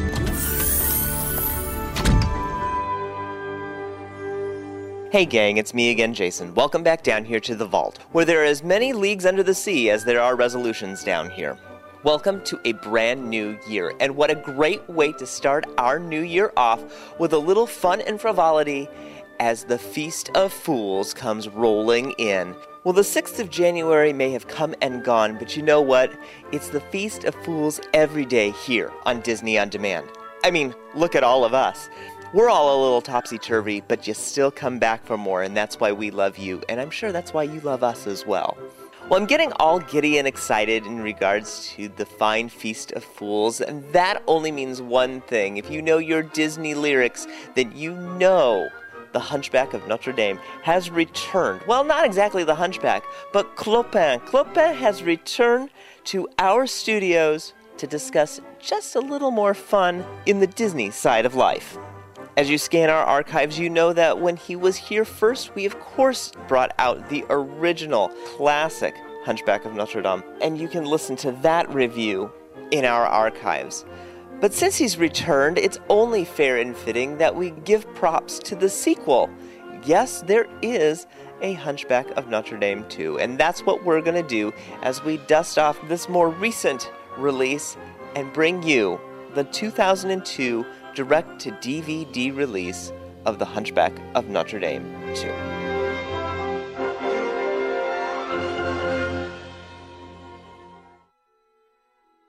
Six years have passed since we last swung in the rafters of the Grand Cathedral of Paris. Phoebus and Esmeralda are married and have a child named Zephyr. Of course, Phoebus is also the captain of the guard to the new Ministry of Justice. And that promotion is only thanks due to the death of Judge Frollo. Aside from the fact of having a child in the cast, the biggest news is that Quasi is accepted in Parisian lifestyle. Well, I mean, with all of the great shops and cafes around town, you've got to get out and enjoy it. And trust me, speaking from personal experience, Paris is a grand town to eat, view, and of course, walk a lot. But don't forget about Disneyland Paris. And even though Quasi can now walk freely amongst the people, he still finds home within the bell tower of Notre Dame with his gargoyle friends Victor, Hugo, and Laverne. You ever wonder if Laverne has a friend named Shirley? Well, as I said, 6 years have passed, and new things have occurred. And whereas last time we celebrated a fine feast, of course the Feast of Fools, this time around we're going to celebrate something called La Joie des Morts. Do you love it when I have to go into a different tone in my voice just to get a French accent? We just might as well call this the French Valentine's Day. And with it brings a fun troupe of circus folk led by Saroche. Who doesn't love a circus, especially during a festive time? But with all great films, we all know the best intentions have an evil mastermind behind it. And we do learn that Saroche, he's not who we're meant to believe he is. Why, he's actually a criminal mastermind. Who knew? Out to steal one of the bells in the bell tower. La Fidèle, or the Faithful Bell, the biggest bell in Notre Dame, which, by the way, is really named Emmanuel, and it is gorgeous. Again, have a chance to go see it. Go do it. It's a long walk up some stairs, and some iffy stairs at that, but it is well worth the view. Why would he want a bell? I mean, come on, you can go to any Pier 1 and buy one. In La Fidèle, it is the most faithful bell, and is the most beautiful bell, with a gold interior lining and beautiful jewels decorating it. So in typical villain fashion, Laroche sends someone else to do his dirty work, that being Madeleine, an assistant to Laroche and a wonderful tightrope walker. In her dirty work, she of course discovers Quasi living about his home within the cathedral. And things are great, you know, they discuss the weather, fine restaurants, a good red wine, And could it be love at first sight? Could le jour d'amour actually work? Well, that is until she sees his face, and she runs. In typical Quasi fashion, he needs to let her know that things are okay, and he will convince her that he is a good person. So it's now up to him, with a little convincing from his gargoyle pals, to go down to the circus and see what he can find. Setting foot on soil, Quasi is amazed by what a circus could actually bring. And Sarosh is the perfect host to this grand circus. Why, he can even make an elephant disappear. But he can also make your wallet and other valuables disappear as well. See, Master Thief, Grand Villain and all. You know. At the same time, Sarosh notices that Quasi does have a little bit of a fondness for Madeline. And so he needs to use this to his advantage, and forces Madeline to get to know Quasi a little bit better in order to get to know Abel a lot better. Madeline has reservations, not for a good restaurant, but in doing his dirty work on this one, for some reason or another. But it's Sarosh who reminds her that it is he who saved her life when she was a 6-year-old little girl. She could have been forced into the hands of Judge Frollo, and more than likely thrown into the fire, burned, hanged, decapitated, you know, the great things that Frollo was good at. And so Sarosh took her under his wing to become the master thief she is. The it couple of Paris, of course that's Esmeralda and Phoebus, thought that it would be great if Zephyr go along with Quasi to see the circus. I mean, why not spend the time of their life that they can by enjoying this time together? In following them, Madeline realizes that Quasi is not a monster or an animal, but a true, kind human being at heart, when she notices that after a long day of circus life and play, that Zephyr quietly nuzzles up with Quasi and falls asleep, and Quasi takes care of him as if he were his own.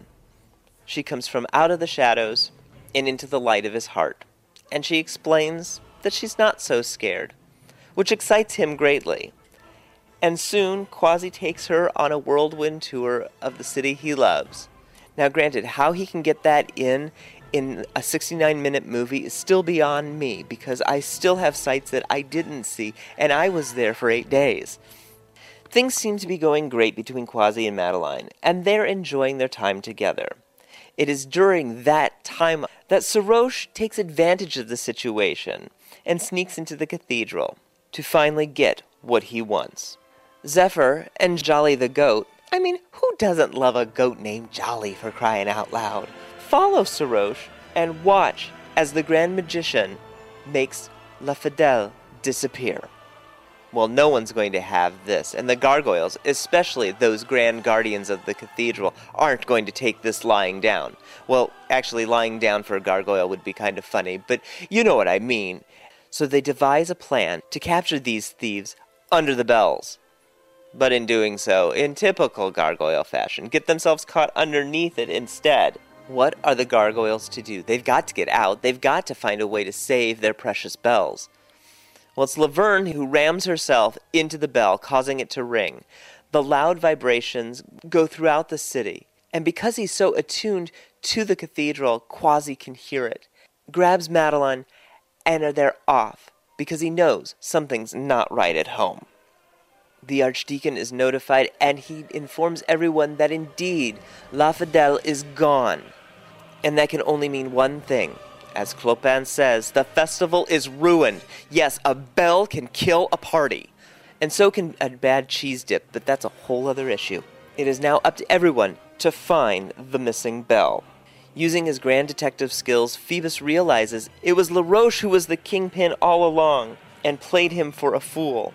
Phoebus encircles all of Paris with guards, which at the time was a lot easier, considering it was a much smaller place than it is today. And it is within all of this confusion and camaraderie that Quasi realizes that Paris wasn't the only one played by LaRoche and the circus crew.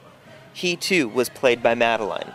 Heartbroken and betrayed, he heads back to the cathedral, where he believes it was better that he stay.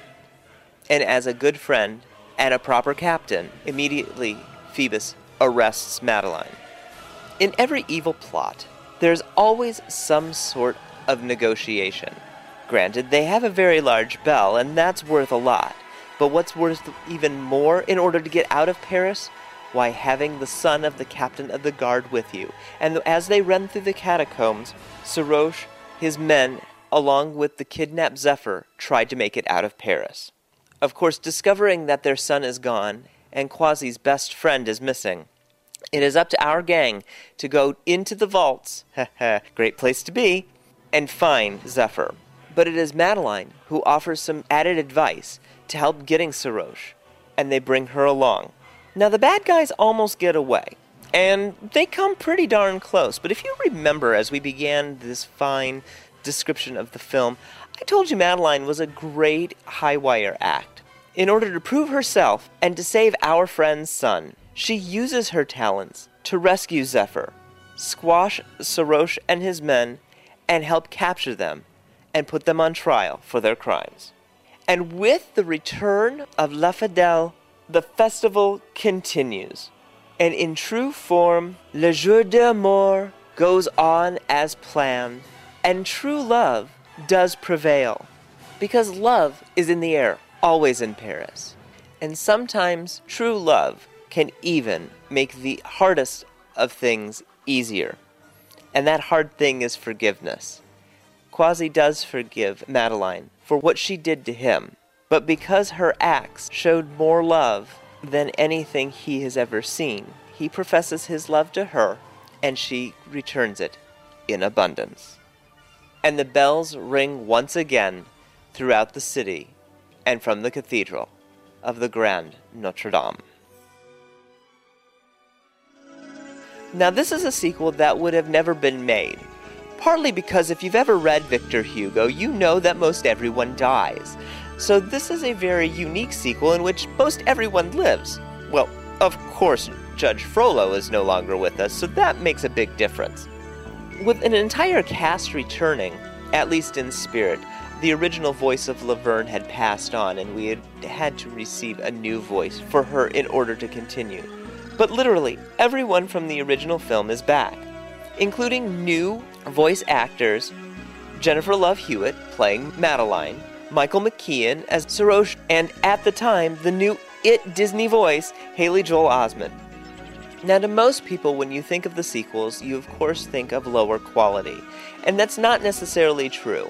Whereas this was one of the last direct-to-DVD sequels that we would see from Disney Toon Studios, this film was more of a Saturday morning cartoon episode than it would have been a regular full-length feature. But what's great about it is the fact that you get the whole gang back together. You get to see exactly what happened from the end of that film. Now granted, they do push the timetable up 6 years so we can gather another character, but that's beside the point. The fact is that we already know that Phoebus and Esmeralda are going to live happily ever after, but will Quasi ever get to live happily ever after? And I think we get that answer pretty well. Now, what was great about the year of 2013, over many things, is the fact that we were able to get a Blu-ray release of not only the grand original, but its direct-to-DVD sequel in a Blu-ray DVD bundle. So to be able to have this together with the original makes it a little more special. You can go from one into the other and feel as if the story just continues. Now, with a Blu-ray transfer from this DVD, it was a direct digital copy. However, it seems there had been some technical issues or difficulties in the transfer. Whereas it wasn't as clear as I would like it to be, it still is beautiful. The audio, of course, is decent. It is a direct-to-DVD sequel, so you can't expect a complete 7.1 grandiose sound booming throughout your viewing area. However, it is still worth the listen to. Now, of course, as always, one of my favorite parts is the bonus features that you can receive. And for Hunchback of Notre Dame 2, well, unfortunately, they're very minimal. You do get a very, very short behind-the-scenes, all about maybe 5 minutes, hosted by Jennifer Love Hewitt, basically highlighting the great film that it is. It was an original Disney Channel promo for the film, So you can kind of see it's not going to be completely in-depth. The second, another short one, A Gargoyle's Life. Just a small, cute 3-minute segment explaining the gargoyles that we love. Again, not a lot when it comes to bonus features for Hunchback of Notre Dame 2. Now, if you are getting this within the 2-pack, you will receive special features for Hunchback itself, which are a little bit better, highlighting that classic of a film. Now, please, don't let me sway you in saying that just because it's a direct-to-DVD sequel means that it's a bad film. I would not be reviewing it for you if it were not. You're still going to find some great moments within this film. So go out and find Hunchback of Notre Dame 2, whichever way you can, because you know what? It's a lot of fun.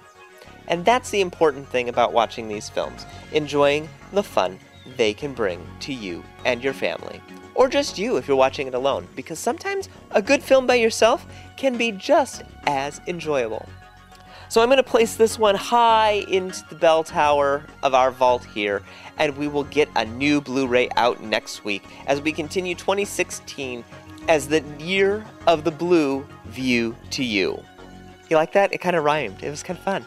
Anyway, we'll see you next time, gang, and remember, the magic of Disney movies is always deep inside the bell tower and always deep inside of you.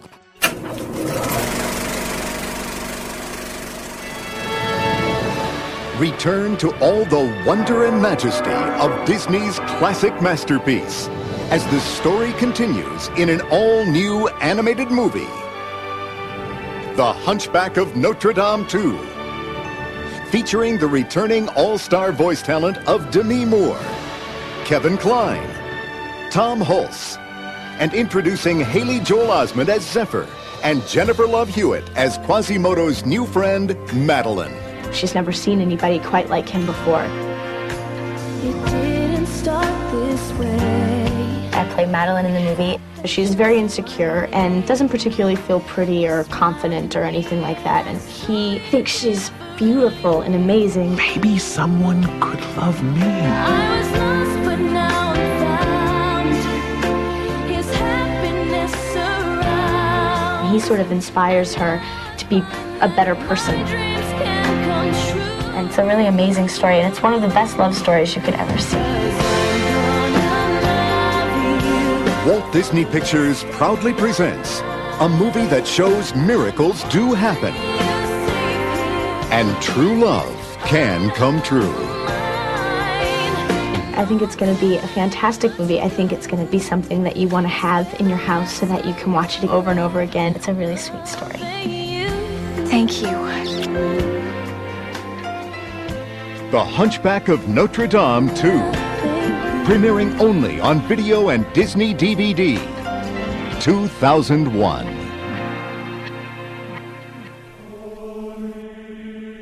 Hey there, D-Heads. Paige here with our first magical music review of 2016. I hope everyone has had a great start to the new year and has recovered from the holiday festivities. But we aren't done celebrating just yet, D-Heads. You're probably scratching your heads wondering what holiday you forgot. Well, this won't show up on your calendars. And if it does, you need to tell me where you're buying your calendars because that's just cool. Listen to the bells. They're beautiful, no? We are celebrating the Festival of Fools.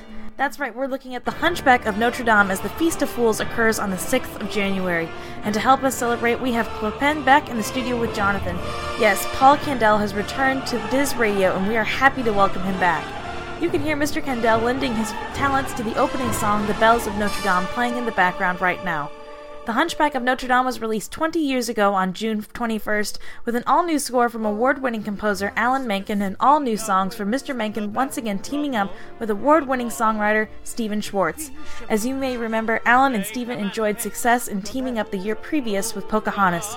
This Academy Award-nominated score offers many a great song, and I've got 3 queued up and ready to go. So sit back, relax, and enjoy our look at the music from Disney's 1996 animated classic, The Hunchback of Notre Dame.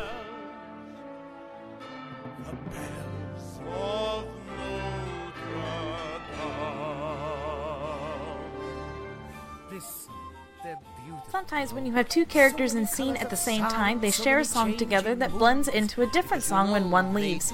Quasimodo and Frollo share 2 songs this way. During our 2015 Halloween season, we looked at Heaven's Light, Hellfire, and focused on the second half with Frollo. We are again looking at the second half of a song by looking at Quasimodo's solo section in the song Out There. As the late Howard Ashman said in an interview during the making of The Little Mermaid, every musical has what can be referred to as the I Want song, where we learn what our heroine, or in this case our hero, wants in life. We get to know Quasimodo in this song, we learn his motivation, and we get some foreshadowing of what to expect from the movie. In general, it sets up the movie.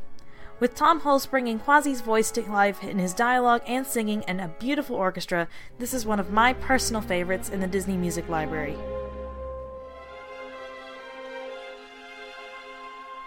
Safe behind these windows and these parapets of stone, gazing at the people down below me.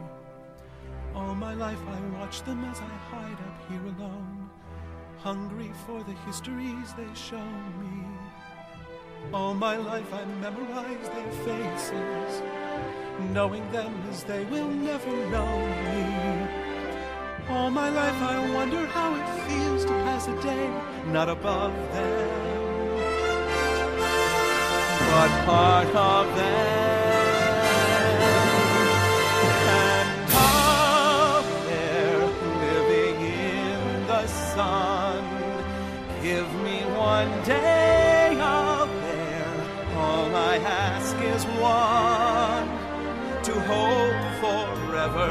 Up there, where they all live on, where what I give, what I dare, just to live one day out there.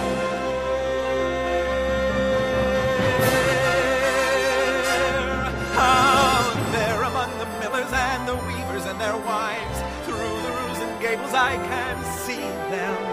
Every day they shout and scold and go about their lives, heedless of the gift it is to be them. If I was in their skin, I'd treasure every instant out there, strolling by the sand, taste the morning out there, like ordinary men who freely walk about there. Just one day, and then I swear I'll be content with my share. Won't resent, won't despair, old and bent, I won't care. I'll have spent one day out there.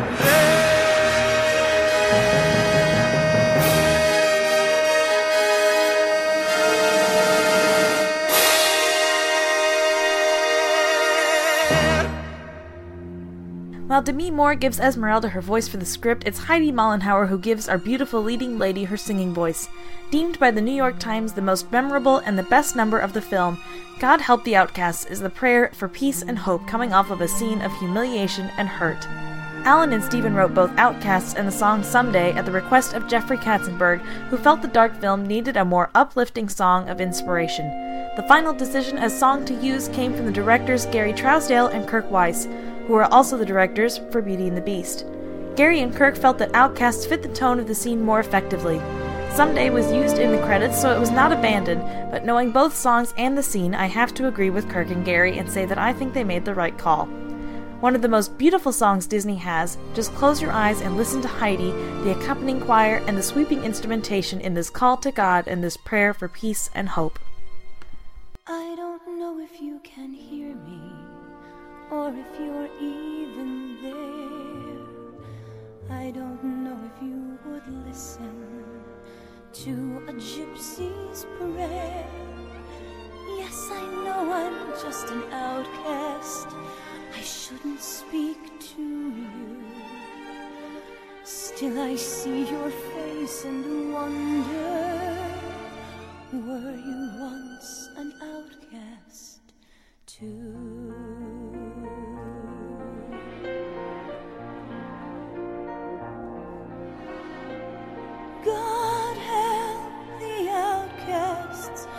hungry from birth. Show them the mercy they don't find on earth. God help my people, we look to you still. God help the outcasts where nobody will. I ask for wealth,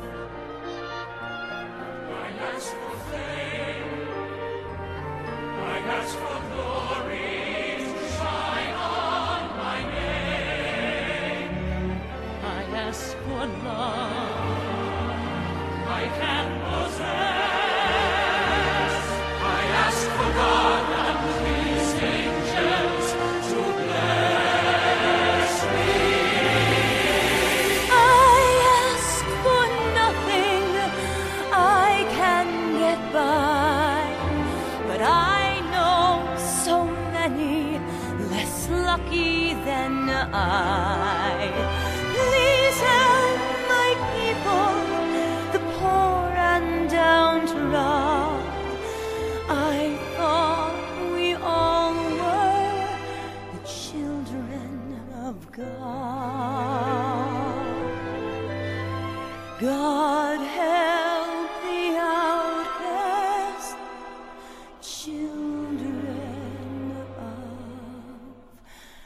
God.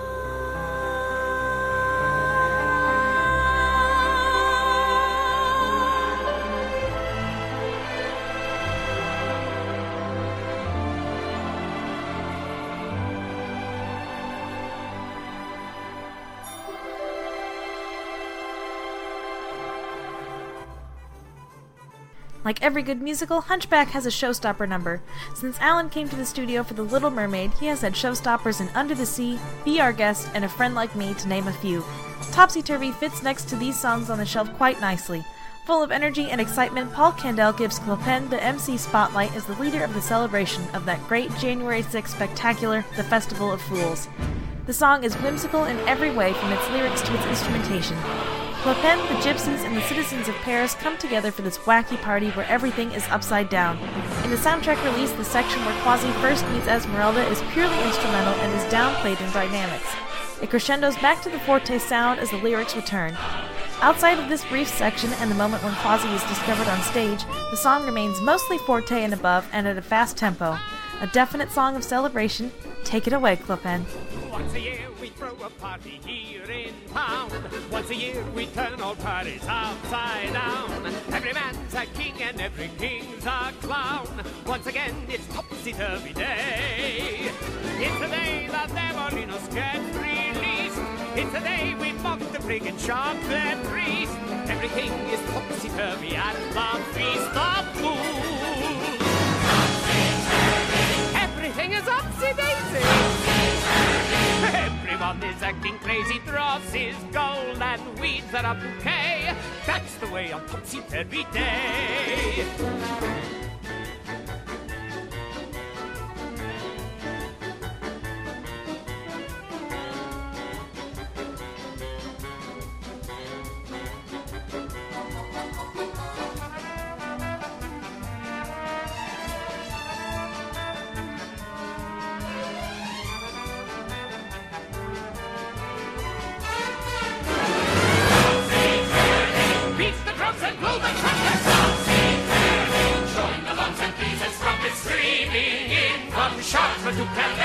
It's curvy names are extra scurvy on the 6th of January. All because it's topsy-turvy day. Come one, come all. Hurry, hurry, here's your chance. See the mystery and romance. Come one, come all. See the finest girl in France. Make an entrance to entrance. Dance La Esmeralda.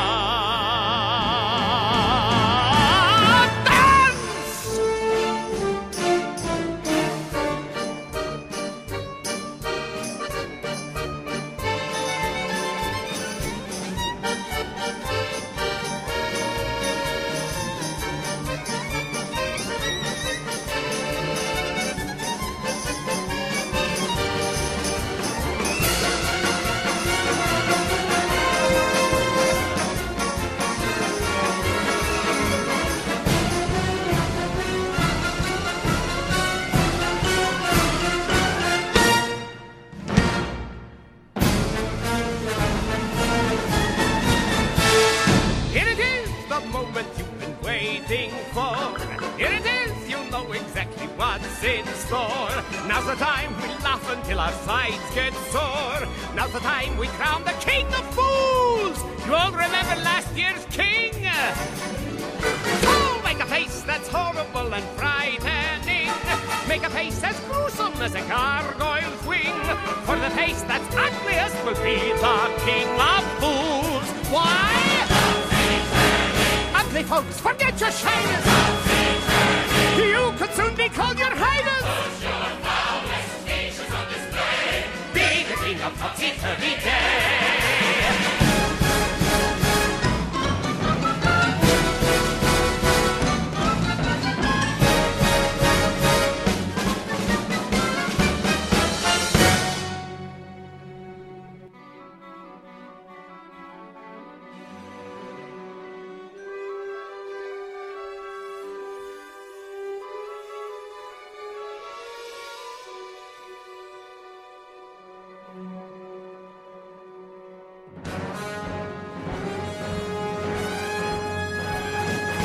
And with that, the first Magical Music Review of 2016 has run out of time.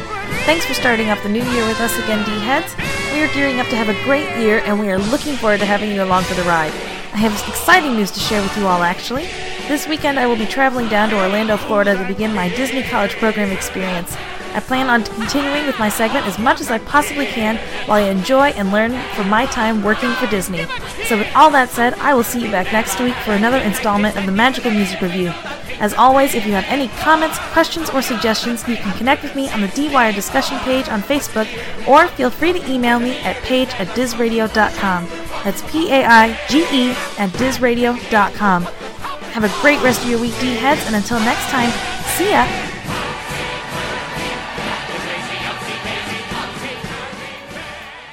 All right, all of you D-Heads, so I am back, and I hope you enjoyed this very long kickoff for 2016. Lots of fun things on the horizon, the D-Team, so much more. I'd like to extend a very special thank you once again to the talented Paul Candell for stopping in once again here at the show, sharing his memories, magic, and more from the 20th anniversary of The Hunchback of Notre Dame. If you haven't had a chance to check out this film and its sequel, definitely check it out and add it to your collection. Share it with your family. It truly is a magical animated film from Disney.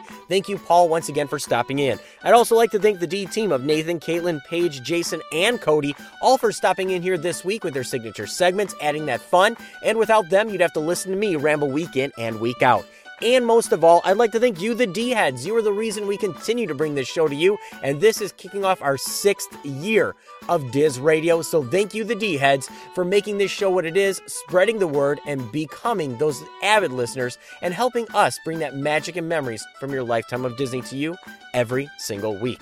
So all of you D-Heads, with that said, we have somebody very special lined up here next week as we continue on into 2016. But before we do that, I do want to give you all the different ways you can stay connected here at the show. And first and foremost, you can always visit our official website at dizradio.com. That's dizradio.com. There you can find our full list of past shows, the complete archives, our latest news, blogs, and more right there on our official website at dizradio.com, dizradio.com. You can also connect up with us all over the social media outlets on Facebook at facebook.com/DisneyOnDemand. You can friend us on Facebook at facebook.com/JohnDiz. That's JONDIZ. You can also follow us on Twitter, Instagram, Pinterest, and so much more. Just check out Diz Radio, DIZ Radio, Disney Blue, that's BLU, or Disney On Demand, all of which are going to help you find our fun, unique, quirky little show. And remember, you can find all these links and more right there on our official website at dizradio.com, dizradio.com. And remember, you can always subscribe and get the latest shows right there in your news feed, your blogs, and more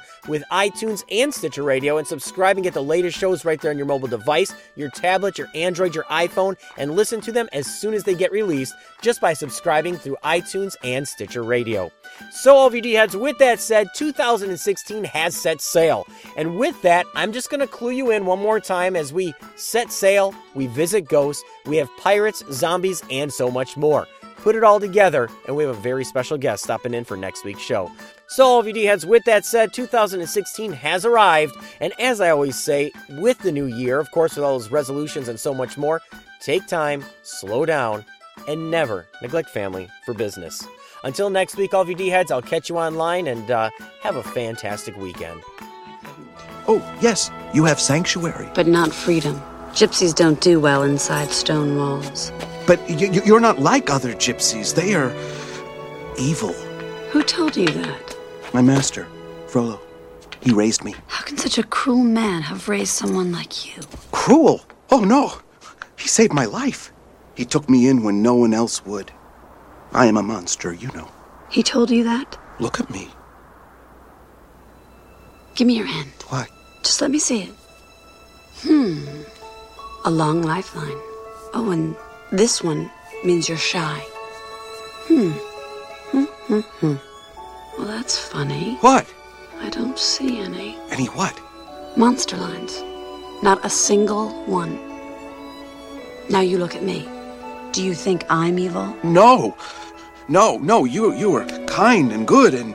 And a gypsy. And maybe Frollo's wrong about the both of us. What did she say? Frollo's nose is long and he wears a truss. Ha! Told you. Pay up. Oh, dear. Thank you for tuning in to Disney Blues Disney on Demand. The content and thoughts expressed are those of the show and not the Disney Company. Now go on and relive the magic, memories, and appreciation from your lifetime of Disney. See you real soon.